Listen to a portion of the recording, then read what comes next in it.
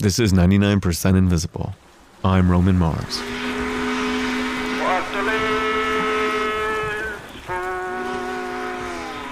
In 1883, Samuel Clemens, alias Mark Twain, published his memoir, Life on the Mississippi. In it, Twain describes his love for the great river and how it captured his imagination from boyhood. In fact, the pen name Mark Twain is probably a reference to what a deckhand on a Mississippi riverboat would call out to indicate a depth of 2 fathoms.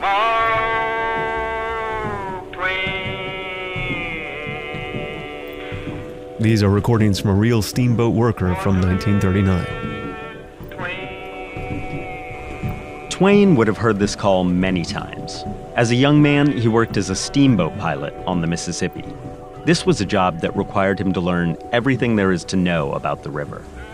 That's Ryan Kailath. He's a reporter at New Orleans Public Radio. Working on steamboats, Twain would come to memorize every shoal, bend, rock, island, bluff reef, wind reef, eddy, snag, sandbar. And he would learn how all those things changed. When the river was high or when it was low, in calm breezes, high winds, at nighttime and daytime.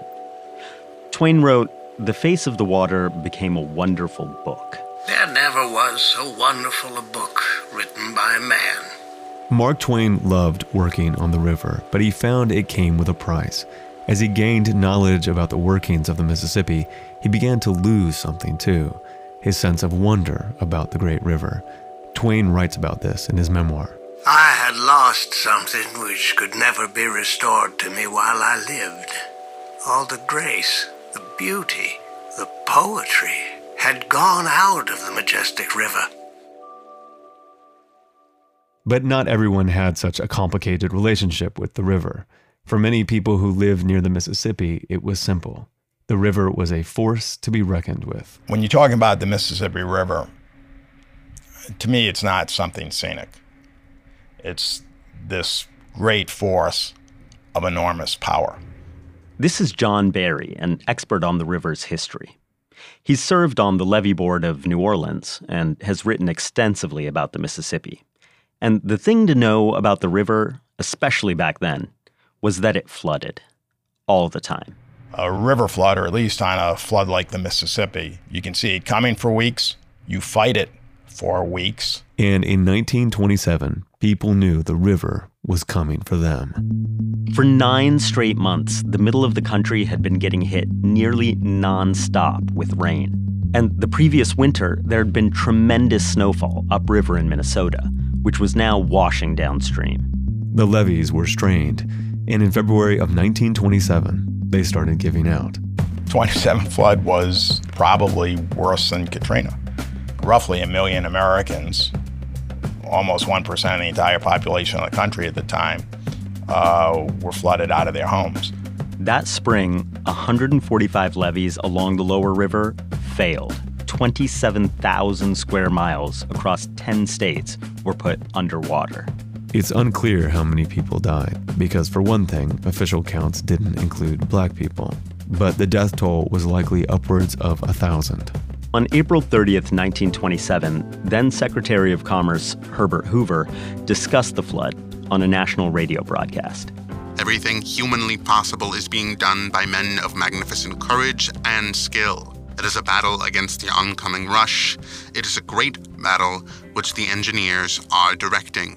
And you've got to remember, this was enormous news. It dominated the front pages. Lindbergh flew across the Atlantic in the middle of the flood. That's the only thing that knocked it off the top of the news. And after the flood was back on. In the wake of the flood, Congress essentially declared war on the Mississippi River by passing a law called the Flood Control Act of 1928. Part of the 28 Act involves studying basically every major river basin. A river basin is all the land that water flows through on its way to a river. So for example, if it rains in South Dakota, anywhere in the whole state, that rain will eventually make its way to the Mississippi, which means that South Dakota is part of the Mississippi River Basin, even though it's actually pretty far from the Mississippi River. In 1928, Congress decided to study rivers and their basins, especially the Mississippi and its enormous basin, which includes more than 30 states. And not just study them, but also change them. The Flood Control Act charged the U.S. Army Corps of Engineers with designing and executing a plan to corral and maneuver the Mississippi, to better manage its ebbs and flows so that future disasters could be averted. But the Army Corps of Engineers faced a dilemma. The river control system that they had been tasked with creating needed to be huge, much bigger than anything they'd ever built before, and they didn't want to just jump into building something until they knew it would work. They started constructing scale models of different parts of the Mississippi River Basin in order to understand the mechanics of the river. The earliest ones were just ditches cut into the dirt with water running through them. The models helped forecast flooding in St. Louis, the impact of a dam construction in Ohio, the workings of spillways in New Orleans and Florida. But the Army Corps of Engineers wanted a way to test the entire river system all at once. And so in 1941, they started building a model to represent all 1.25 million square miles of the Mississippi River Basin. When you think of a scale model, you might be thinking of something you can peer into at a museum. Not so with this one. This would be bigger than anything that could ever fit into a display case. It is a jungle out there. The Mississippi Basin Model, located just outside of Jackson, Mississippi, is a scale replica of the entire basin region, an area that spans from Appalachia to the Rocky Mountains, nearly half of the continental United States. We'll have to crawl through here. Sure. I hope we don't get your equipment messed up. It's been through some stuff. Yeah, I bet. I went out to see the model with a woman named Janie Vaughn. She used to work at the model as a technician before it was decommissioned in the early 90s.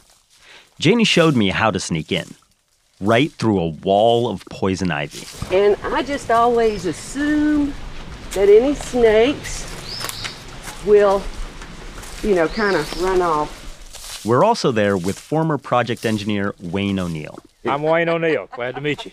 Now that we've made it through the ivy, we make our way to this enormous clearing.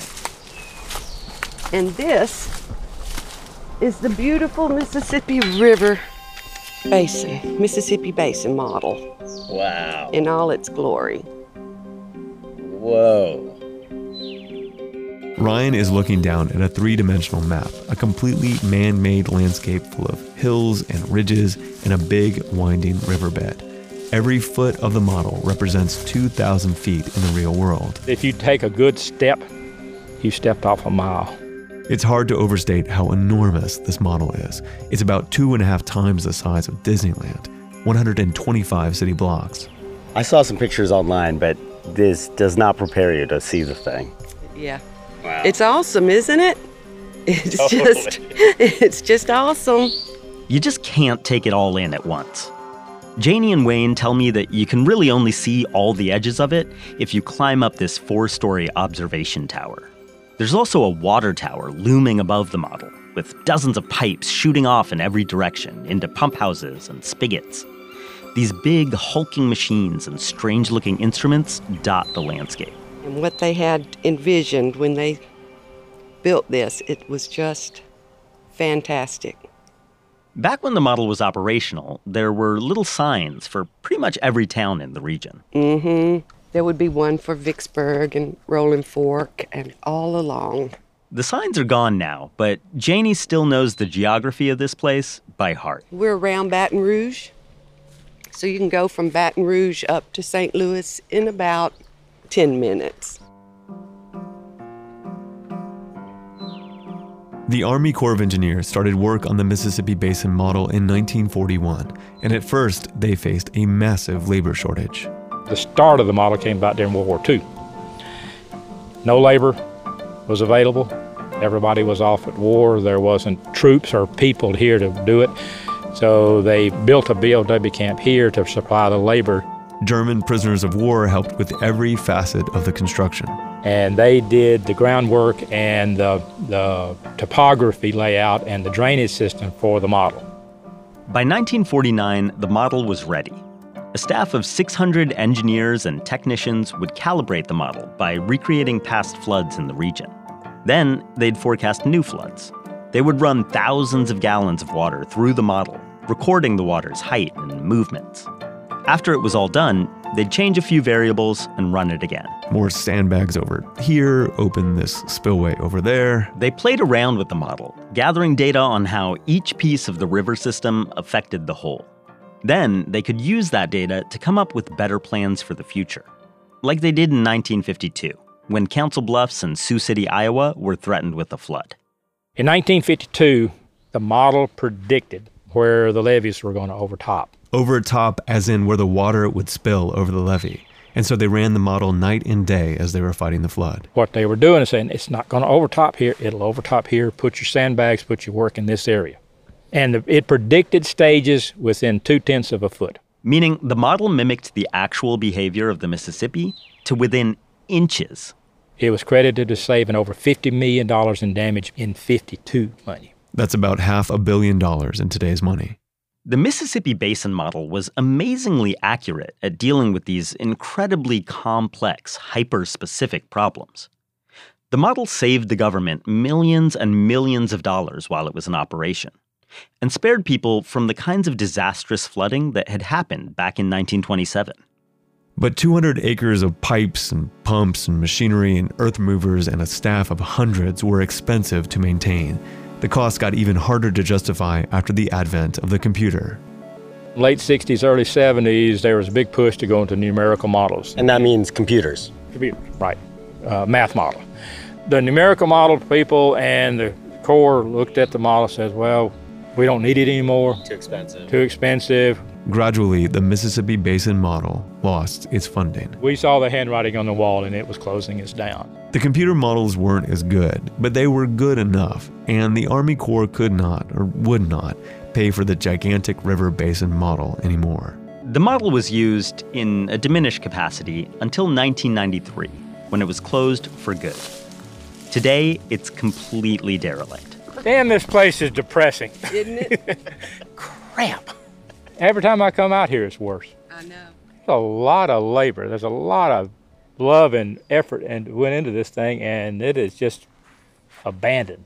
I feel like if I was a teenager, this would be my number one come get high and get in trouble spot. Exactly. The pipes and the pump houses are all rotting and rusting away.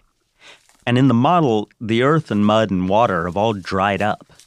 Now it's just a disheveled mess of concrete and wire mesh. I've seen the original design drawings of this place.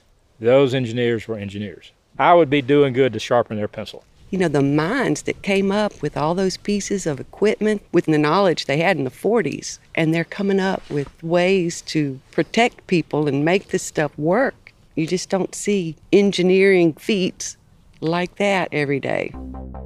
Now, in a normal public radio story, this would be the part where we would bemoan the death of craftsmanship and remark on all the things we've lost by choosing virtual things over physical ones. But before you get too misty-eyed, you have to see where Janie Vaughn works now. How's it going? Good. How are y'all doing? Pretty good. Hey, did you get any poison ivy the other day? I didn't. Did you? I didn't. About 2 weeks after going to the Basin model, Ryan met Janie at the U.S. Army Engineer Research and Development Center, ERDC for short, in Vicksburg, Mississippi. I keep forgetting that you actually work for the Army and like badge and the real deal. It's not a joke. Yeah. Walking around ERDC feels like being on the backlot of a Hollywood studio. There's row after row of big hangars full of miniature landscapes. There's hangars over there and hangars over there, and hangars with model and model and model and model just lined up. Engineers zip around in trucks and golf carts. They test all kinds of things here, including a few things that have nothing to do with water. In one hangar, I saw engineers developing a temporary airplane runway. They were driving over it with a modified dump truck on 14-foot tires to simulate the weight of a plane. But mostly, ERDC builds scale models of rivers and dams and water projects, albeit smaller, more manageable ones than the Mississippi model. So we're looking at Bluestone Dam in Hinton, West Virginia. It's on the New River. A place that actually did flood recently, and the Army Corps' models helped to manage that flood.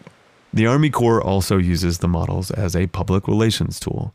The Corps invites people from local communities over to Erdek so they can see how new projects like building new navigation channels or removing old dams will affect the area. Engineers at Erdek say they take community feedback and incorporate that into their designs. But here's the most surprising thing I learned about these physical models. The reason that engineers continue to rely on them is because today, in 2016, we still do not have the computers or the science to do all the things that physical models can do.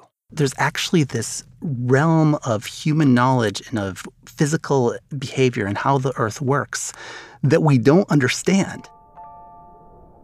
This is Stanford Gibson, a senior hydraulic engineer for the Army Corps. This is a guy with a PhD and 3 master's degrees. And even the math he can do isn't sufficient to fully describe what happens in a river. I think that there needs to be a little bit of scientific humility to say, well, maybe some of these processes are outside of our reach, or at least outside of the reach of our generation. Are we going to get there? Well, we'll get closer. Believe it or not, hydraulic engineering gets into some of the most complicated math there is. Allegedly, when Albert Einstein's son Hans said he wanted to study how sediment moves underwater, Einstein asked him why he wanted to work on something so complicated. The physics involved happen on such a small scale that we still haven't built equations complex enough to capture them. And so Stanford Gibson, a world-class numerical modeler, is actually one of the most ardent supporters of physical modeling. Because a physical model doesn't require equations at all. The physical model will simulate the processes on its own. And even as Stanford Gibson develops new numerical models, the process is inherently tied to the natural world. When I start a new project, I go and I rent a kayak and I float the river because there are too many processes that you don't understand that you can't represent in equations. For Stanford, the more time you spend on a river, the more you learn its secrets. Kind of like Mark Twain, and all those years he spent working on steamboats, learning to read the Mississippi like a book. You know, did you ever read Mark Twain, Life on the Mississippi? I did. So you remember that whole, maybe 100 pages near the beginning, where he's talking about the Mississippi for him was like this magical, mystical thing imbued with mystery, and that once he learned the river, that was lost to him forever.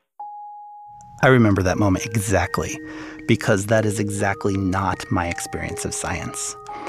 The idea that science demystifies the world, I just don't understand that. I feel like the kind of deeper down the scientific rabbit hole I go, the bigger and grander and more magical the world seems. And the same goes for going down the rabbit holes of history and engineering and mathematics and design.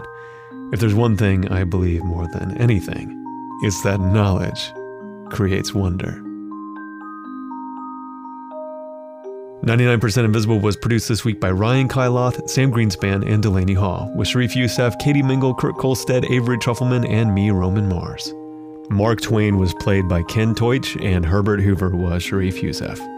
A lot of the music in this episode came from some of our favorite musicians, including Lullatone, Melodium, and OK Akumi. You can get a full list at 99pi.org. This episode is part of PRX's Stories in Science project, supported by the Alfred P. Sloan Foundation to enhance public understanding of science, technology, and economic performance. We are a project of 91.7 KALW San Francisco and produced on Radio Row in beautiful downtown Oakland, California.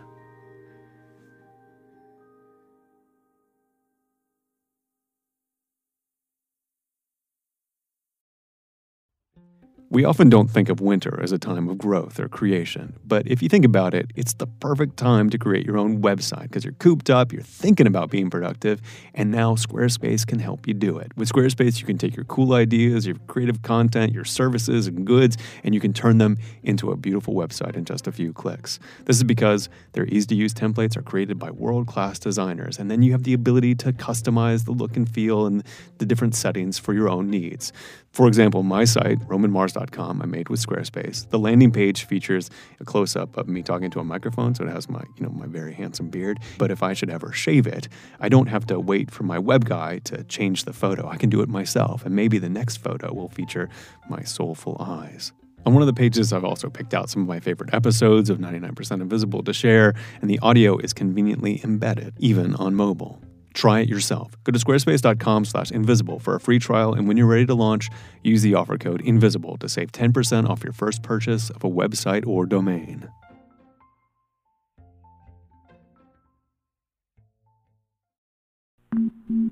You can find this show and like the show on Facebook. All of us are on Twitter, Instagram, and Spotify. But to find out more about this story, including cool pictures and links, and listen to all the episodes of 99% Invisible, you must go to 99pi.org.